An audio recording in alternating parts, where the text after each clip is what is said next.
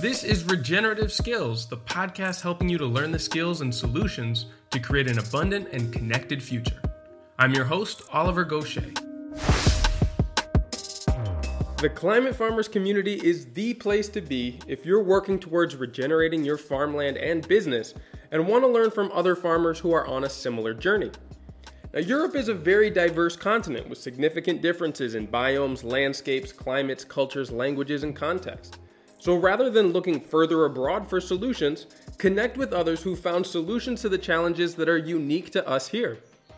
We have a central community chat on WhatsApp where you can ask questions, share your own observations, and simply chat with others who don't think you're crazy. We also organize regular skill exchange calls where experienced farmers share their knowledge and answer listener questions. Increasingly, we're even bringing the community offline by organizing gatherings at farms all around Europe. So if you're actively farming anywhere in Europe, you can join for free today through the website at climatefarmers.org under the For Farmers tab and click on Join the Community. And there's also a direct link through the show notes for this episode. I look forward to seeing you there. Hey everybody, and welcome back to this final episode in mine and Nick's three-part series on drought. In the first episode, we talked about how drought was affecting our two homes at the moment. His home is on the island of Tenerife, and my own in the northeastern part of Spain. And then we went over the definition of drought and some common myths and misconceptions, as well as the major factors that can make drought more common and severe. In the second episode, we turned to look at the myriad of options that are available to mitigate and even reverse the effects of drought, focusing first on the sequence of design considerations. We looked into stopping points of drainage and damage, minimizing the need for use, and then capture and retention. From there, we took a specific look at small-scale to medium-scale living space, apartments and condos all the way up to small homes and homesteads of a few acres. Now, in this last episode, we're going to wrap up the layout of different drought mitigation strategies for medium, large, and even regional scales. More than home infrastructure, this session focuses on land management with interventions like earthworks, road and access design, and even restoration of water bodies like rivers and streams. The regional scale is an aspect of drought mitigation that I believe everyone has a responsibility to get involved in, and there is a need for a variety of approaches from political action and institutional reform to coalition building and even direct work on the ground. Now, hopefully by the end of this series, you'll feel much better informed about what drought really is and some of the many options available to you to create resiliency against this increasingly common and severe occurrence in many parts of the world in order to take action and change the trajectory that your home and your community is currently on. Now, though we'll repeat this call to action again by the end of the talk, I really encourage you to come and join us on the Regenerative Skills Discord community to participate with more than 350 members to talk about these strategies and get inspired by others who are working on them too. We've also got a community call where you can speak with me live with others and ask questions and explore your own projects. Now, the only way to get the link to the call is to join the Discord server through the website or our Instagram bio, so don't wait. Now, with all of that out of the way, let's get back to the conversation from last week with me and Nick. And, all of this stuff is relevant at the larger scale. So let's take a jump up now to medium scale. Let's talk about maybe things that are around 1 acre, maybe half a hectare to 1 hectare, that kind of a scale. And at this point, we really open up options for what we can do on the landscape in creating what is often referred to as a water retention landscape. Where do you often start, Nick, when looking at these as a design challenge? Yeah, it's quite interesting at that area with the retention landscapes. One of the first things is also looking at how does rain fall in that area. So is there a dry season? Because you can store a lot of water in the soil, but specifically if you grow crops or maybe you have a market garden or you're going into any kind of productive operation, you will need to irrigate very likely during the dry season. So it makes sense to also have enough water available. So this is something that I'm working with a few farmers and landowners. So I'm helping them design water catchment systems for their roof areas. And there we talked about the IBC tanks first to capture a little bit of water, but on that scale, we are actually capturing in larger tanks. So you can get flexible water tanks, also what I'm installing here at the property. So one with around 50,000 liters. But that's also something I'm helping them designed for their system, so that you build a buffer into your property. At the moment, they have water from wells. Some of them get it also shipped through the line, but you never know when water restrictions come and you need to shut down your farming operation. That's going to be a bit of an issue. But if you have water security, if you can have the water from your roof, if you have that in the ground, you can be safe and sleep well at night.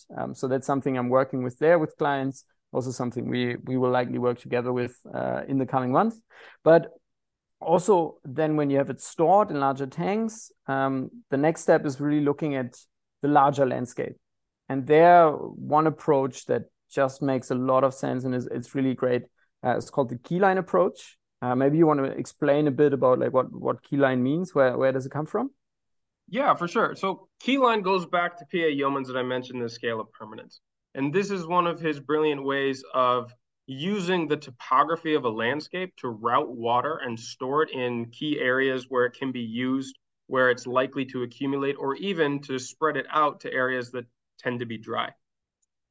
It's easier to illustrate this if you've got some visuals, if you're looking at a topographic map, or even as an example on a fist. So if you hold your knuckles up to the sky, you can see the top knuckles on your hand forming a ridge, a bunch of bumps like peaks of a hill or a mountain. And in between those, where the space is in between your fingers, is like an analog for the valleys. That's where water is naturally going to converge as it basically drains off of the ridges, because water will always move perpendicular to the lines of contour. Lines of contour, if anybody doesn't know, that's like if you were to cut a string perfectly horizontal through a landscape, you will see those wiggly lines that reflect the shape of that space. They're usually done at very specific intervals of like 1, 5, 10 meters or so. If you don't have experience, they're kind of hard to see or grasp a picture of if you're not used to looking at them. I've just done this enough times. So anyway, so that space in between your fingers is where the valleys would be. This is often where small springs and creeks and then forming into rivers first get started on the higher parts of a landscape. And then the top part of your finger would be a ridge. The ridge is the bulge in the landscape that sheds water off of it unless it has a way of infiltrating into the ground. And what keyline does is it uses that topography and the options of cutting into the contour lines of that topography in order to slow down water, sink it into the ground, and also route it strategically to places where you can use it. Knowing that water will naturally congregate into the valleys, you can intervene there and shoot it out to one of the ridges to better hydrate one of the ridges that would likely be a lot drier. Conversely, you can also bring water even more directly into valleys and create a water body. And through this system of terraces and sometimes swales, you can very slowly and gradually route water between points of it being held on the surface in a way that also infiltrates it into the landscape as it's being transferred to different places.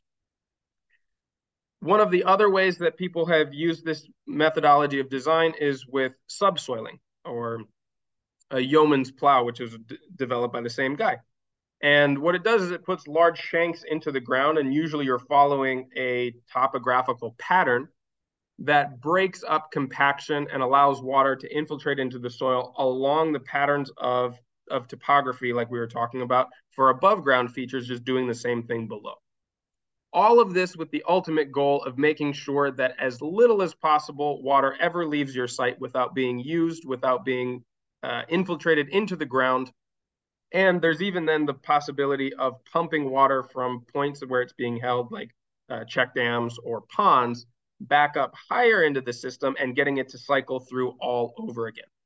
And in some cases, this creates points where there is higher hydration than others. And in others, the objective is to distribute an even and more uniform hydration across a broader landscape. All of this, like there's tons of options of how to work within it. It depends on your context and what it is you're trying to achieve with the rainfall. But it's quite a sophisticated system that is at the same time quite simple and elegant. And there's a lot of different opportunities to play with the options available and the features that you can make. with different levels of machinery. You can play with this on a small scale and try it out, let's say in a yard.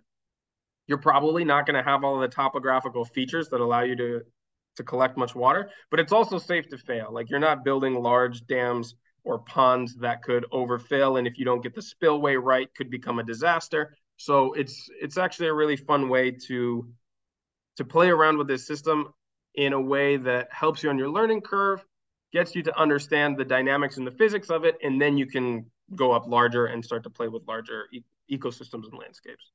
So a couple of the features that I mentioned there are terraces and swales. Nick, can you tell me about why or why not you might want to pick one of these features and the differences between them?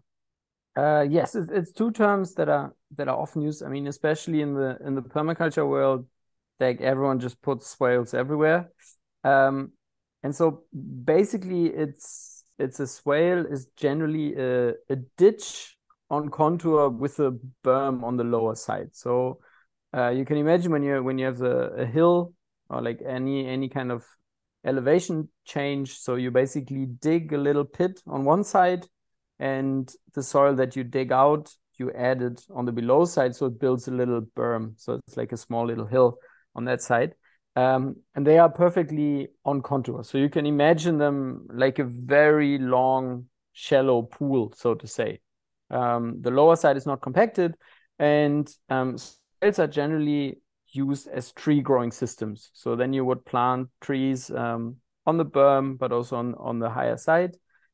Quite often they are also used as access roads, so that basically you use it on the one side to grow things, but also to access things. But they do come with a few downsides. So especially when you want to plan them for access as well, when it rains, that's also quite often a time where we want to be around on the property, when we want to get around, but then the swale is full of water, which makes it difficult to walk through and basically impossible to drive through, depending on the scale. So that can be of an issue. And when your swales have certain lengths, there will never be 100% perfectly level.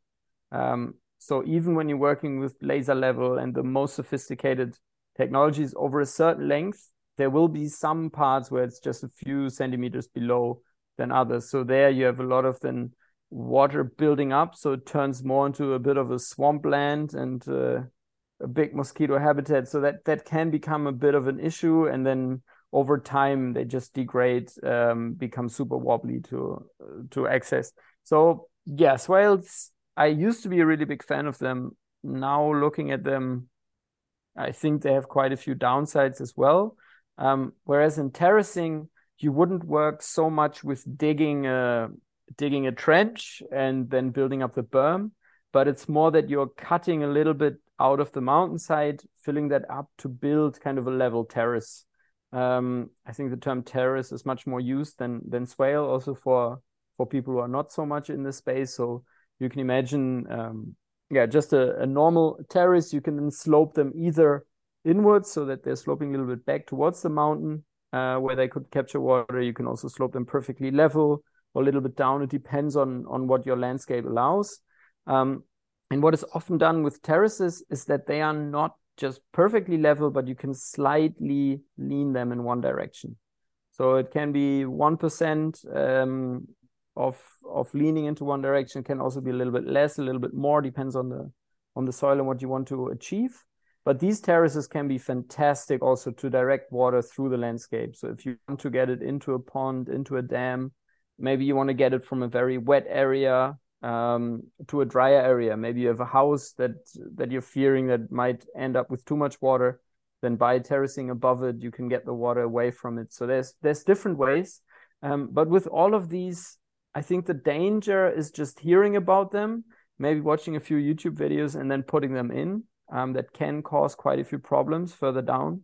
So it is advised there to really work with people who've done it before, who know what they're doing. Because I mean, we've both worked with a lot of clients and seen a lot of properties where just randomly they were put in, and then later on there's these gigantic features in the landscape that just cause more problems than good.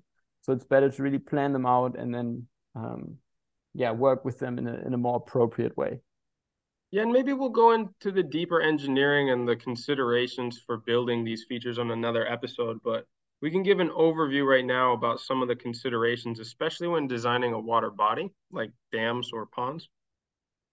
And when in conjunction with something like terraces or swales that are quite likely going to significantly increase the catchment area that you are routing water then to this, you need to make sure that you properly size the safety features for this and calculate the size of the feature itself for the potential amount of rainwater that it could receive in a 100-year or 500-year rain event, which quite frankly are becoming a lot more common than those timescales would allude to.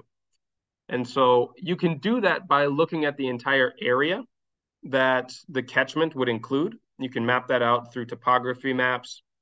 It doesn't need to be extremely precise, like down to the square meter or to the square yard, but getting it, at least fairly well mapped out between which ridges are collecting from, at what points it's actually being directed into this water body, and then knowing what is called the runoff coefficient of the soil or the surface that you are capturing that water from.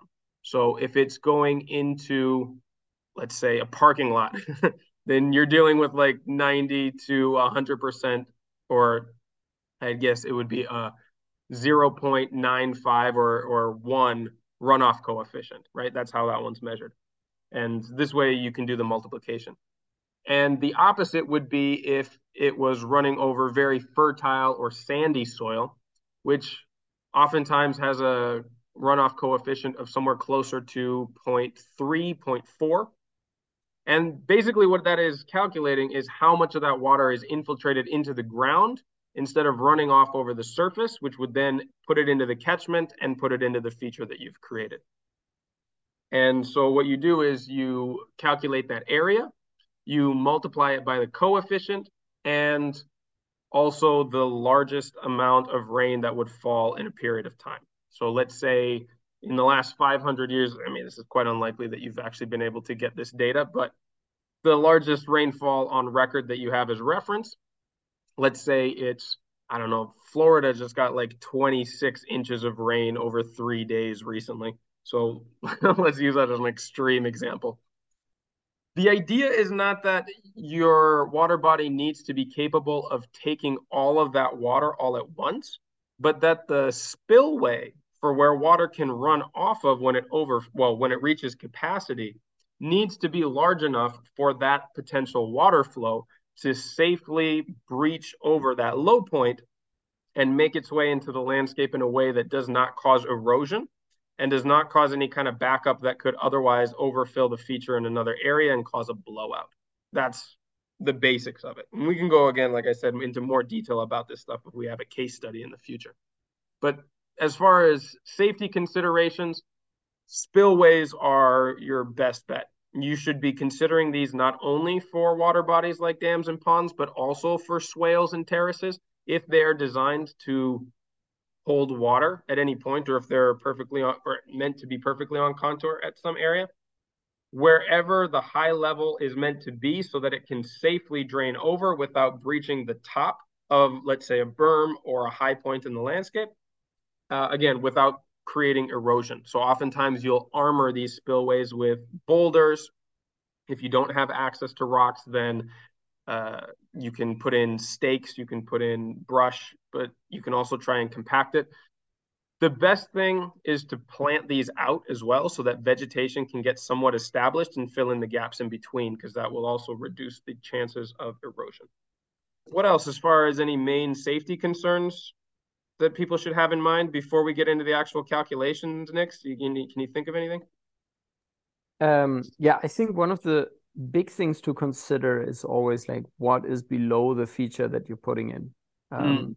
So if you have if you're holding any kind of water and below it is your house, or any kind of structure, or I don't know, maybe your chicken coop or whatever, you really want to double check your safety and your overflow sizing. Like you should always do proper calculations for spillway sizing as you just did, but be specifically cautious when there's anything of value below.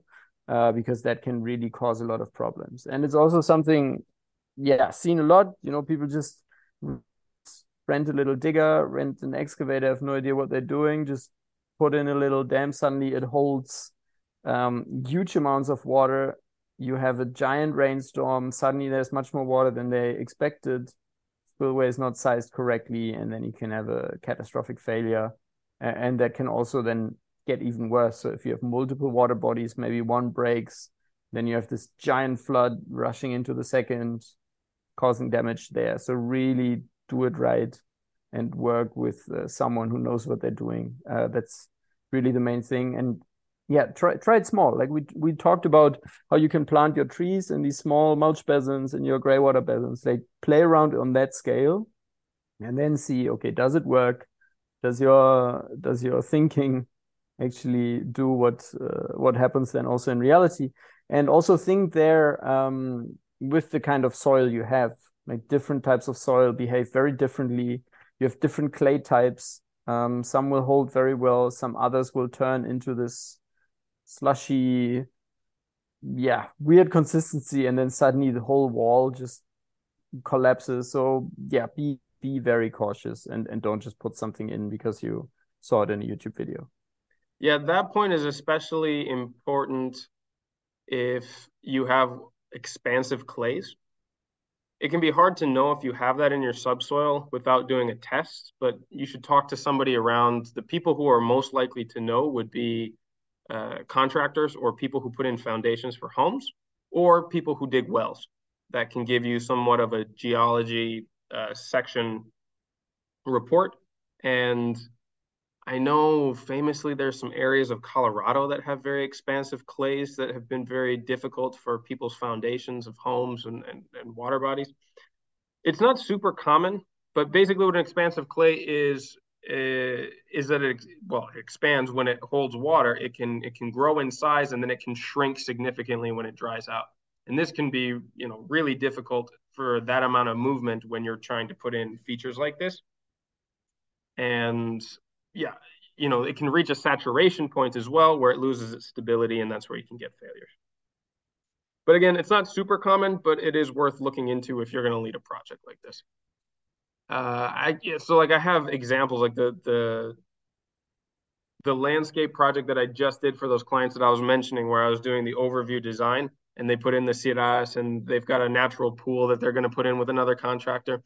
I have been doing the earthworks planning for their landscape, and it's 2 hectares, but they have all kinds of buildings and little features all over the landscape. So this is Tetris puzzle of where can we safely route water to so that there's nothing major or important below a water retention feature, that if the worst case scenario happened and it blew out, it wouldn't be above something of major risk. And at the same time, I really favored off contour features because it's a tourism site. They have people renting out the house often. And what can happen too is if you leave things on contour or if you keep them above ground in areas where you're not really paying attention, is they can go really stagnant and they can start to breed mosquitoes and just be kind of gross, especially if you don't maintain the vegetation in them.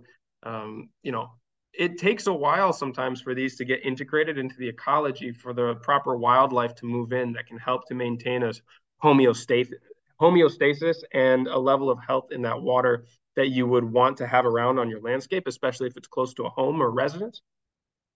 And so I have been favoring like infiltration basins and off contour terraces to prevent any of this pooling stagnant water that could make it really uncomfortable in the summertime. So yeah, that's just an example from my own recent experience. Let's see. All right, so we've been talking about this as if it was really just for medium scale landscapes, but all of this gets scaled up when we're talking about large farms and big properties. Anything, in my opinion, like 20 acres and above. So it's like 10 hectares or so. No, that'd be less. That's like 5 hectares.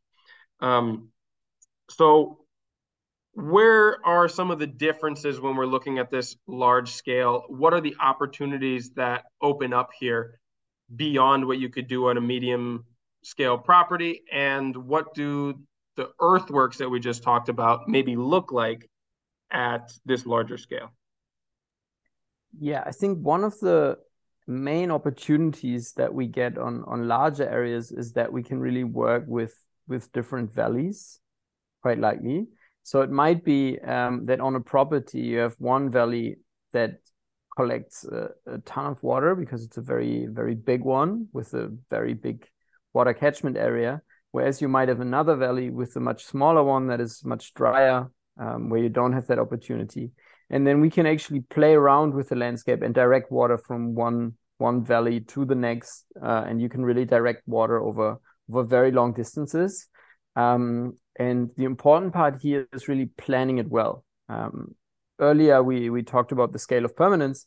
And so there is where you can really see how water and access play together. So when you have a landscape like that, like you really want to plan it, and from the bigger view, because your roads are one of the best features to harvest water and to get water from A to B. Because what will happen on the long run, very likely, if you're doing a good job with vegetation that's growing and you're regenerating the landscape, quite likely the whole property will be such a sponge that all water will get infiltrated, even in heavy rain events. And when that happens, your roads are the only catchment areas that remain. And so quite often, what happens in projects is that the sizing for dams and also the sizing to keep dams full is done by looking at the whole area, specifically when it's degraded, when it's capped, so when it's really hard surfaces. And then when it rains, all of that water will end up in the dams. So that's what they're sized for, which is good on the one side. But also there's quite a few projects where now the dams are almost completely empty or even failing, because there's just not enough water anymore. Like the landscape around them can take on that water. And then when you have your dams that are completely empty and not really functioning well for the ecosystem anymore, that's really something to look out for. So use your roads as water catchment, and use them to direct water around. What I really like, it works on large scale, but also on smaller ones, where you can kind of zigzag water through the landscape. So always go from the point of, okay, what's the highest point of the property and how can we keep water on the property as long as possible before it leaves? So you can have these kind of zigzagging roads that work as water catchment, so kind of like a terrace road mix. Then you can have a few infiltration basins in there. You can put larger dams and you can connect all of these. So when one overflows, it then overflows onto a road, go somewhere else, and you can really zigzag all through the landscape. And that's something, yeah, that's really beautiful, where you can really affect a whole watershed. And yeah, that's something I'm really passionate about in the design process. So it's one of the farms where we were together, that we're working with 700 hectares in Portugal. And you can just see, some parts have these gigantic erosion gullies because there's so much water coming. Other areas are completely dry. So that's going to be really interesting over the coming years, working with that and then getting water from one dam side to another, making sure you have enough sediment traps in there. Like on these large scales, you really get a amazing water playground and amazing potential for regeneration. Yeah. And like so many other aspects of working with ecology, it's the relationship and the interconnectedness of multiple systems that you start to see things really flourish, right? You can have all of these features on a landscape in isolation, and they will not perform the same way as when they are multiple redundancy integrated, right? So that any point of failure still has backups so that you don't have complete breakdowns of a system unless something absolutely catastrophic happens, right? And this is exactly how resilient natural systems develop themselves as well. There are many, I guess, elements or points that create niches, but that also serve similar functions as others, right? So water comes in and is held in multiple places. There are many different species that interact with those and help to cycle nutrients, to increase their health, to bring those nutrients and that water availability to other parts. And all of these interactions kind of govern the behavior, but also the capacity for life within an area of land that you're working with. And so I guess that takes us to regional development. So it's very unlikely that anybody listening to this has access to more than a large farm. If you do, please call me. I would love to work with you. And that would be really fun to see what we could do on like a whole regional size landscape. But what's more likely is that regions we're looking at, municipalities, we're starting to work with government bodies and possibly even international organizations. So there is an increasing call to rehydrate entire regions. I was actually last year in November in a course dedicated to this idea with Zach Weiss in Tuscany in Italy, looking at the major challenges that that region has faced, what the capacity it has based on information from the past, as well as the resources that are currently available, could be leveraged in order to take it into a brighter future of a better relationship with the water cycle within its borders, and the different stakeholders and members that would need to be brought in to have conversations and look at this as a longer term solution in which many people are invested, as well as the industries and the livelihoods that are supported by them. It's a complex process, and it's something that takes it's never going to be accomplished by one person, right? It's always going to be a collaborative effort. And I think it really requires people to remove their egos or their need to be the heroes who save the watershed of an area, right? And be willing to make compromises and to make gradual and reliable changes that eventually gets you towards a co-created vision of what is possible for a space.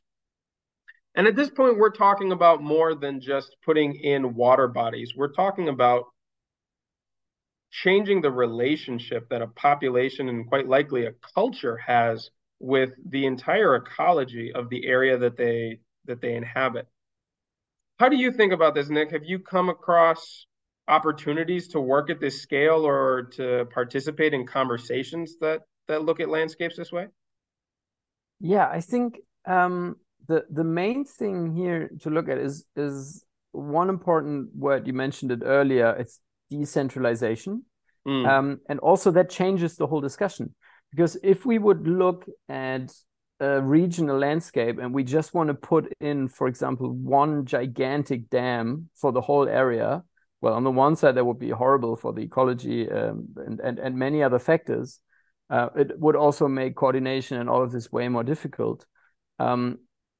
Why I'm such a big fan of these decentralized systems, because every watershed, or water catchment area, you can divide it, any region, into different plots, into small various plots. And if all of them have their own decentralized water catchment, and then you might connect maybe one to the next. But if you do this in all these spaces, then that has an effect on the larger ecology, on the larger area.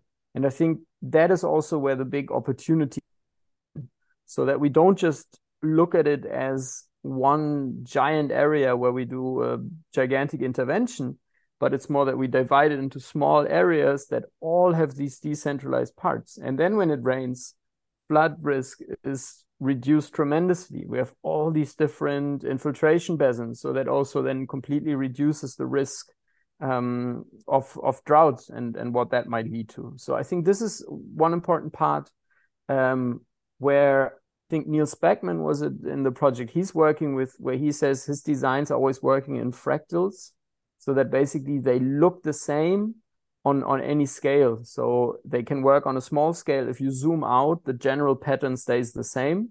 And then you can build them as big as you want, because the general pattern stays the same. And I think that's the beauty of these landscapes when you look at it, when you work on that scale. And so I've been in a few discussions with larger landowners who have a lot of land, but also with others who are thinking about larger reforestation areas. So there we're in discussions where basically some of the companies working with reforestation, they're realizing, okay, just putting in seeds might not be enough looking forward. So it might actually make more sense to say, okay, what can we do to the landscape? Like, how can we maybe slightly reshape that? Specifically in forested areas, you need roads and kind of things.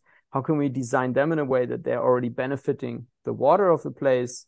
And then in the scale of permanence after water, like we get to the ecosystem layer. And so there we're in discussions for different projects in different countries. So that's going to be really interesting. And that's also, as you mentioned, like once connections come in of different systems, that's when you can really see these systems flourishing. So I'm in different discussions there. Let's see which kind of projects really turn into work there. But it's amazing to see, like, hey, what can we do in a garden slightly bigger on a farm, but then it also works on a landscape because we replicate instead of scaling.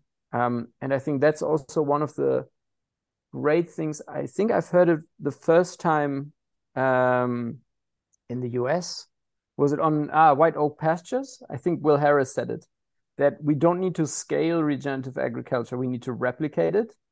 And I really like that approach. Like systems don't necessarily need to become bigger and more, I don't know, enormous, but we just need to replicate them. And we need lots of small versions, and taken together, they can have a big effect. And that's the kind of approach that I really like. And I think that's a very worthwhile route to go. I completely agree. And it leaves room for everybody's input and the idiosyncrasies of, personal visions, cultural differences, differences of ecology and landscape and climate to put their own spin, their own take on things and find what works for them in a unique way, rather than trying to copy and replicate somebody else's model just because it worked for them. I think that's often where we see these things sort of lose steam or get told that they don't work. It's like, yeah, well, you can't just cut and paste these from one place to another.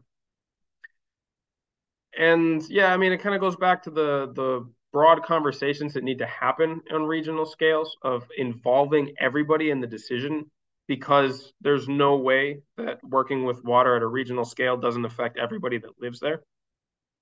And it can be hard. It's a long-term process.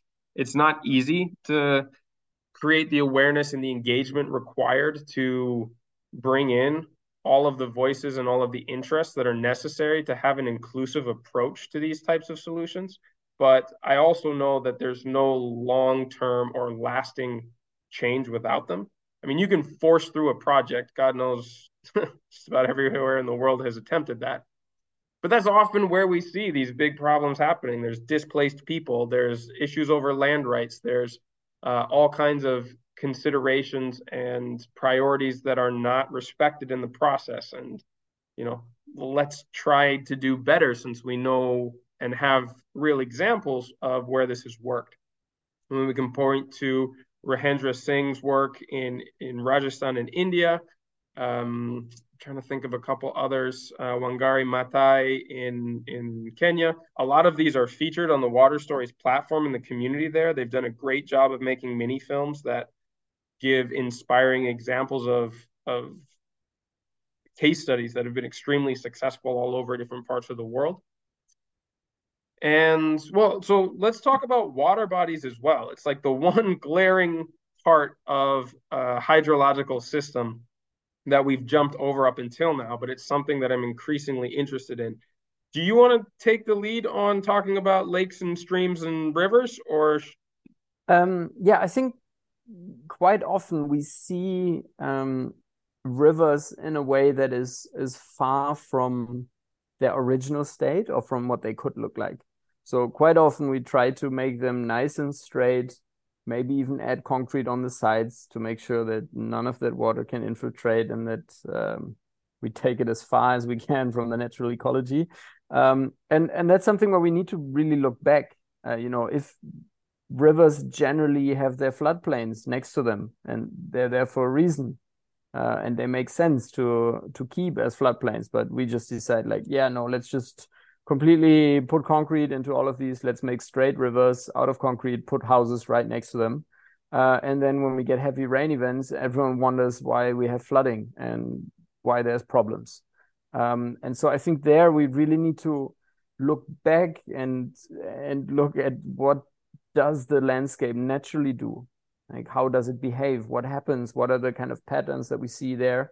And how can we create them or recreate them? So we need to bring the floodplains back, Also, many of the lakes, we're just draining them, we're just using them for electricity production with giant dams, but it completely messes up how they could function from an ecological standpoint. And yeah, I think it's one area where we just keep trying to fight nature and natural patterns, where if we would just try to pay a bit more attention into how would natural flows look and how would this develop in a intact ecosystem, we would have so much more success and we wouldn't have these gigantic damages that always happen as soon as we have a little bit more rain. But yeah, I mean, your house is right next to a big river. So how are you tackling that? I'm looking at it right now. It's across me from the balcony. I really like to look at, especially rivers, as living things, right? They maybe don't have the same biological components as you might attribute to like an animal, but they definitely have behavior. They go through evolutions and stages. I mean, they shape the environment around them almost more than any other natural feature because of the erosive potential of water and how much that it can fluctuate given rainfall patterns, different times of the year, snow melt from higher up in the landscape. And this river where I am, it's called a Riera here in Catalonia. It's much more like a creek, but you know, it's pretty big. Like you could definitely call it a river. It's a tributary to the biggest river of the area, of which the Cuenca, the what do you call it? The water catchment area is named after, which is the Ter. And that one flows by Girona and out into the Mediterranean and is born in the Pyrenees. However, the source of the Riera Major, which is the one that's right in front of my house right now, starts at the peak of the Montseny Natural Park, which is closer south towards Barcelona. And so this river runs almost entirely north and deposits just below that reservoir, which I was talking about yesterday, the one with the church in it, which is called the Pantano de Sau. And it's one of the cleanest water bodies in this area of Catalonia, partly because it doesn't flow through any industrialized or major farming areas. It's adjacent to them, but it doesn't go through them.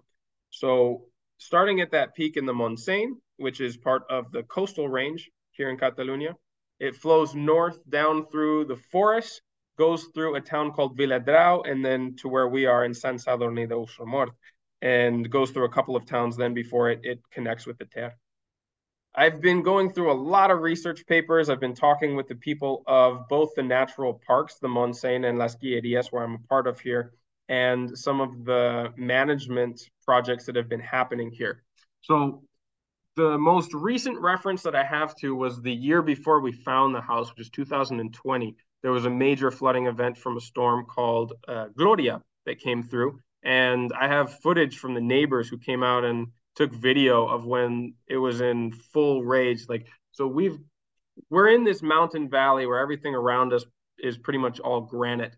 And there's a point of convergence just below the waterfall, which is right over to the side of the house there, after going through a meadow where the water gets pinched and forced through an area of rock where there's an old historical Roman bridge. And then it opens back out again. So this is a point of high pressure and potentially quite a bit of erosion. Luckily, the rock hasn't given way, but part of the rock that's keeping it there is the old walls of the house. So I don't want to test that.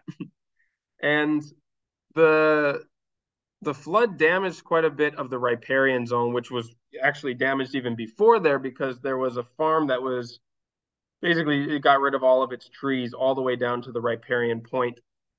And I'm using this as an illustration for like a broader point of how to keep rivers connected to their floodplains and the importance of riparian zones, which are the ecological corridors on either side of a water body, usually occupied by a community of shrubs and trees that help to hold the banks in place during flooding events, prevent erosion, while also shading the water, which is particularly important to this area because with the lowering level of the water due to the droughts and more exposed water to the sun because of the damage to the riparian area, the temperature of the water has raised to the point where it actually, in previous times last summer, was too warm for the trout to stay alive. trout are delicate and they need cold water because cold water is able to hold more oxygen. And as it raises past a certain point, which I believe here is 19 degrees Celsius, there is not enough oxygen in the water for the trout to survive. And so we get massive fish die-offs as it heats up. And again, part of that is due to the degraded areas of the riparian zone here.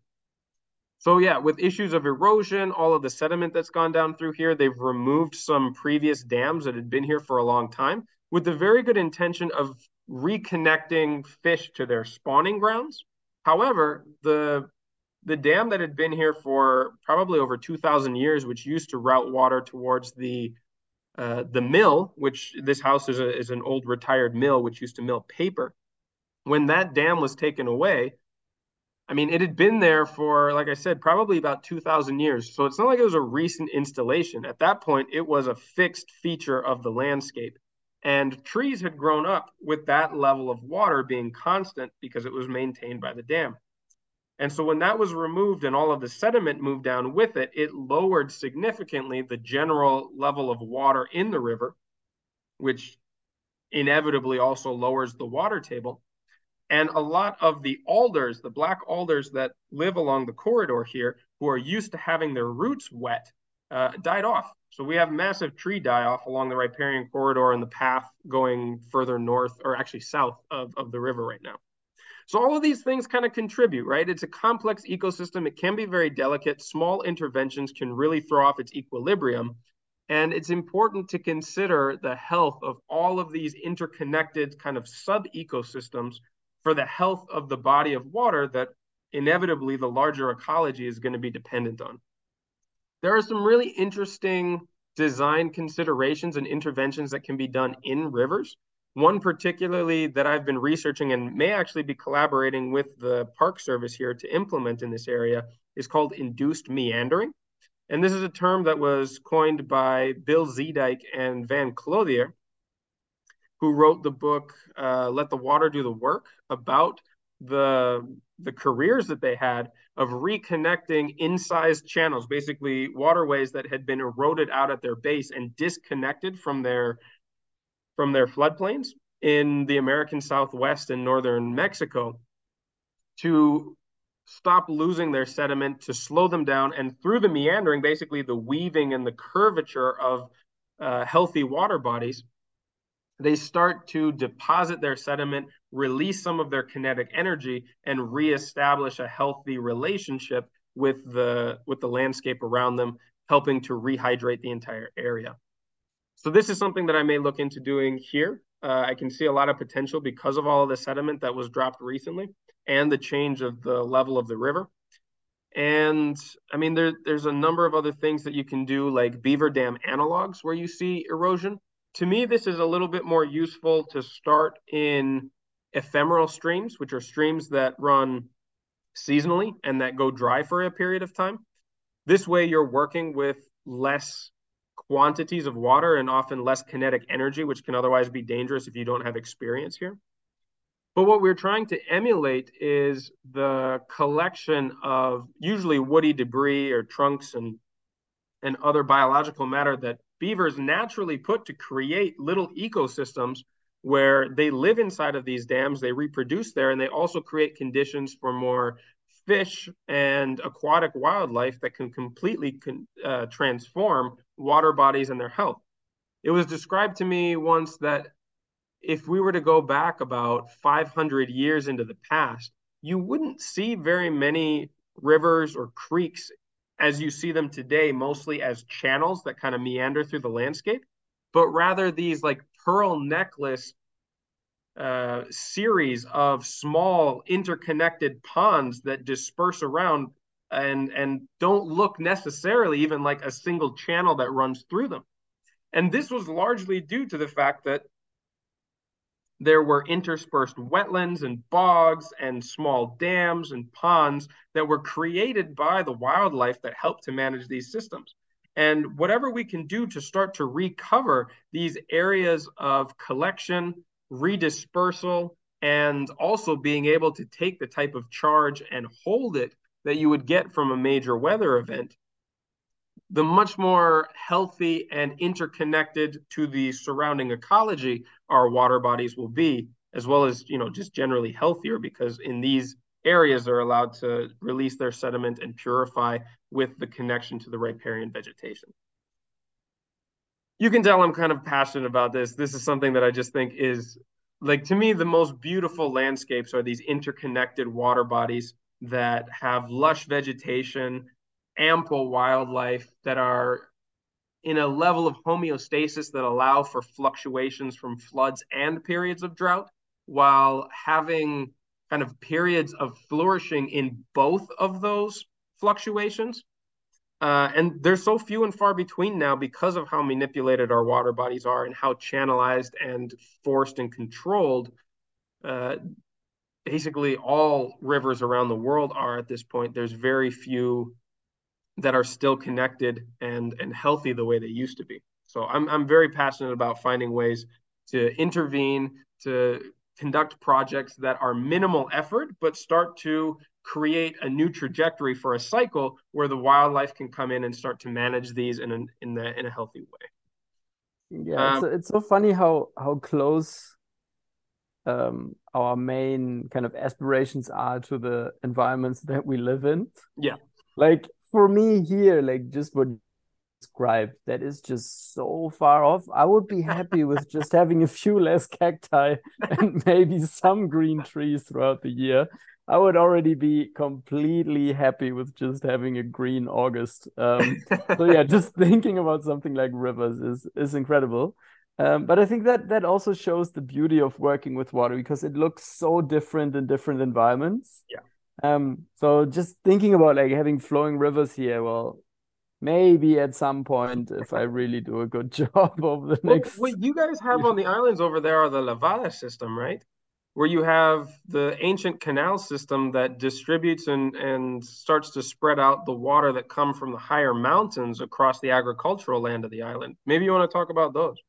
Yeah, absolutely. I mean, that's what we have here. So not rivers in the traditional sense, but what we do have in the national park, high up on Teide on the volcano. So there's a lot of Canarian pine growing, and what happens is that water it kind of condenses on the pines, and then it drops down. So even when it doesn't rain, at least in the morning, you have all the dew building up on them, and then it drops into the soil. So there are some aquifers higher up that are still somewhat full. With the huge issues of tourism that we talked about in the last episode, they are getting depleted because they're pumping way too much out of it. But how was it done originally, already hundreds of years ago? It's also really brilliant, where they dug more or less level kind of tunnels into the mountains. So they kept digging, and how it worked, that basically a community, so one valley, one village would say, okay, let's do this. So some people could put in money for people to dig. And so basically they bought what are called acciones de agua, so kind of shares in that endeavor. So they would put money together for then people to dig in with the hope of finding water. And so how it worked is they would dig, and some of these are around 5 kilometers long. So don't know, maybe that's 3 miles. Or we need to get better at the conversion. But yeah, it's quite long to dig by hand into solid rock. Yeah. So they were doing that, and what happens is that through the rock, at some point they would hit a porous area where then water would accumulate in these channels, and they would then direct it out into a first kind of chamber, like a small pool, and then they would build these kind of canals that were originally done out of kind of a sandstone that they had here. Now they're all done with concrete and pipes. And then it's very similar to what we know from the aqueducts, what most famous from the Egyptians. So with a tiny change in elevation, they use those to then transport water over kilometers over the island, and they're still intact today. So one of those also goes by close here. And how it works is that those people who put in money, so they bought these shares in the water systems, they would then also get access to this in proportion to what they put in. And so nowadays, well, obviously those people don't live anymore, but with different properties, you can buy these water shares. And what that usually means is that you can get water for a certain amount of time. So they have all these valves at different areas. And then if you have access to that, you basically get dedicated a certain time where the valve would be open towards your property.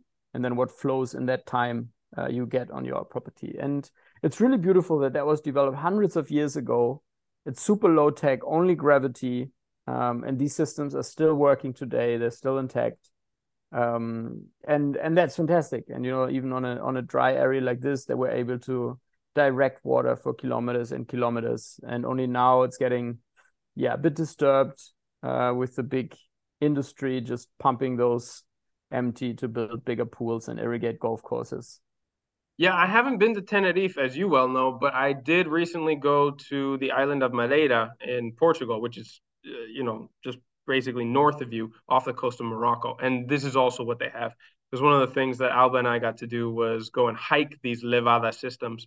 And it was part of the water plan that I did for a client that had me out there to kind of read their landscape and give them design opportunities. And I'd never seen this in person before. I'd heard about these ancient irrigation and water distribution networks. I've seen a few of other ones in various states of disrepair in other parts of Europe. And man, the history of how people have developed ways without machinery, without fossil fuel energy to distribute and collect water in different places, make it available for irrigation is really, really advanced in a lot of places. There's some great examples here in Spain. Like I was recently, actually last year, on the island of Mallorca, and they still have in a state of disrepair some irrigation canals that were built by the Muslims during their occupation during the Umayyad Caliphate.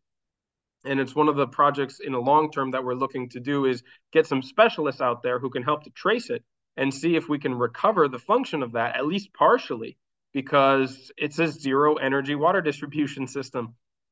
And I mean, here around in Catalonia, we have what they call minas, which I believe the translation in English is quanats. It's kind of an awkward word, and probably people haven't heard of it very much, but there's these underground canals that they've basically built arches above so that they don't collapse, usually with bricks. And they are routed from either springs or wells that kind of overflow higher up in the landscape and then route water down into the plains where they're used for irrigation. And they're still maintained to this day. There's actually a farmer in our network, Pau, who's a rancher down near where Carlo and them are in the area of the Delta Ebro. And they pay a certain amount. There's still some old guys and some people who studied under them who are able to go in there. And usually the issue is that they'll collapse or that some tree roots will grow into them and clog them up, but you can still maintain them and keep them functional. So this is an area that I've only really started to explore, and it's different in different parts of the world. But the knowledge and the understanding of water distribution and harvesting from the ancient world should get more, I think, understanding and promotion, because it could, I wouldn't say necessarily solve a lot of problems, because many of them are based on sources and availability of water that we might not have access to anymore. But it's definitely a sophisticated and low-tech solution that we're currently trying to engineer our way out of with pumps and underground, lines that disconnect water further from the landscape that they need to rehydrate. But anyway, there's so many cool things to continue to explore here. And even though we have gone on for a long time, I know we could touch on a lot of other topics and go into more detail.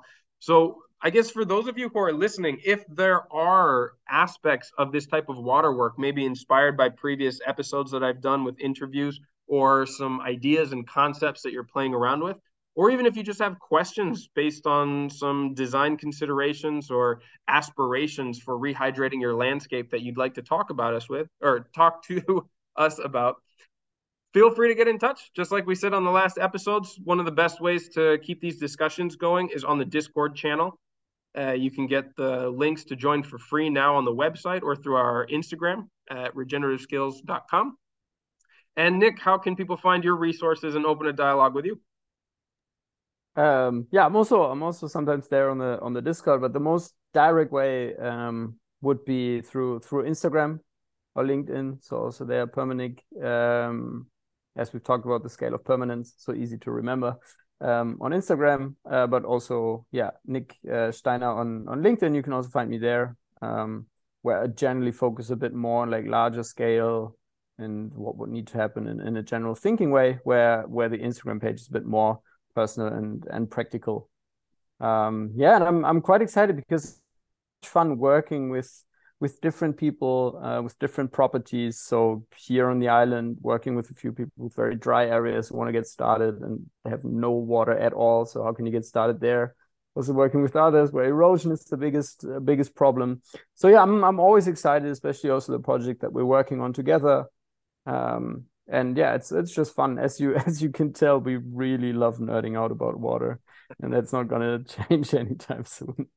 And also consider too, if you want some direct assistance with this, these are services that Nick and I offer. We just recently had another conversation with a really interesting potential project in the Texas Panhandle, a very challenging ecology that's been degraded for a long time, but shows real potential for setting a new trajectory and an example for other kinds of land cultivation in the area, where I think a lot of people have generally given up because of the cycles of drought and flood that are endemic around there. Like you said, we're also available to do on-site consultations, and a lot of what I do with people initially is going there to look at how water is behaving on the landscape and where the potential is. If that's something that you haven't been trained to do, it's a really fun and interactive thing that you come along with us and we can show you some of the indicators, the clues that the landscape can tell you that can give insights into how it is currently functioning and where small and calculated interventions could really change the relationship that your landscape has with water and rainfall. What are some, and Nick, you also do consultations and designs for rainwater harvesting systems on a residential scale. You did one for our good friends Carlo and Coralie down in Tarragona. That one was really cool. I got to go and see it after they implemented it, and the garden that's growing out of it is really beautiful. What are some of the other services that you offer now? Yeah, I think it starts as you just said with like small stuff. So if you have a garden, you want some help with okay how to get started, be it gray water systems, but also larger rainwater catchment systems. So they're working with a few farmers on okay how do you set this up, how do you design it to become secure over the dry season. So how can you store as much water as possible? Then bigger landscape. So how can you, as we talked about at the beginning, how can you prevent erosion? Or maybe not prevent it, but at least slow it down and get it better? How can you infiltrate with different designs of connected water bodies, terraces, working with key lane systems? So yeah, it really depends on problems that you have. And I think the great thing that we have, like you and I, basically our networks. So there's no problem um, where we wouldn't know someone to call to find a solution if we don't know it immediately. And I think that's the cool thing. Like we can work on any project and know the right people to call to really make it happen and implement it. Yeah, the other thing that I really love to do on these types of jobs is help people find the scale and the budget of projects that are right for them. Like I have known people who, they really just specialize in earthworks. And so if you've got an earthwork problem, you call them, they'll come out with a budget and bring in the machinery. But I really like having a broad view of the options that are available. And oftentimes I really try and favor the low tech DIY solutions that people can, maybe you're not going to see drastic changes over one season because you're only able to do so much, but this is much more accessible to people. You don't necessarily have to have a lot of calculations, a bunch of experience, a lot of technical skills or know-how, but you can chip away at these things that compound over time. And little by little, for very little money, you can put yourself kind of through a learning journey at the same time as your landscape is starting to transform. And on top of that, we both teach courses on these subjects. I haven't got one in the books right now, but I'm actually looking to perhaps do a small earthworks course maybe next season with these clients that I was mentioning that I was doing the design for their infiltration basins with. And you've also got one coming up, haven't you? First week of July, we have a practical week. So we're teaching a PDC, so permaculture design course, together with Eduardo in Portugal. And there, so it's basically a mix of having theory, which is starting now in May already. So it's theory first, and then a practical week once we get on the land. And there, the focus will really be on water. So we will design different gray water systems. They put in a swale system a while back and are thinking of connecting it to a pond. So that might be something that we get onto really implementing already, but at least designing and all that. So yeah, it will be very practical, focused on what will happen. And yeah, all the links to sign up for that are also on my Instagram or website. Super. Well, since this is the third episode where we're bringing all of this stuff into increasing, the options, the potential, how to make these decisions, instead of putting the links to our contact, which will be on any of the other previous episode show notes, I'm going to instead put a list that Nick and I are going to compile of websites and books and articles and further learning resources that have really helped us in building our own knowledge and experience that you can dive into and that we recommend. Some of them are even people that I've previously interviewed on this show. So I'll also put some links to those interviews if you'd like to go in deeper. So look, let's put a pause on that for now. We've covered a lot of ground, and we will definitely be revisiting this topic in the future. But until then, feel free to reach out to us. We look forward to communicating with you on the channels that we mentioned. It's been a big pleasure. And already looking forward to the next one, whenever that will be, maybe tomorrow. All right, take it easy, buddy. I'll talk to you soon. Bye-bye. There you go. That wraps up our marathon 3-part episode on drought. I hope that this information was useful to you, and whether or not your area is experiencing drought at the moment, just remember that it's never too early to start building mitigation strategies and resilience in the face of drought. Because in the world we live in, this is an inevitability, not a what-if scenario.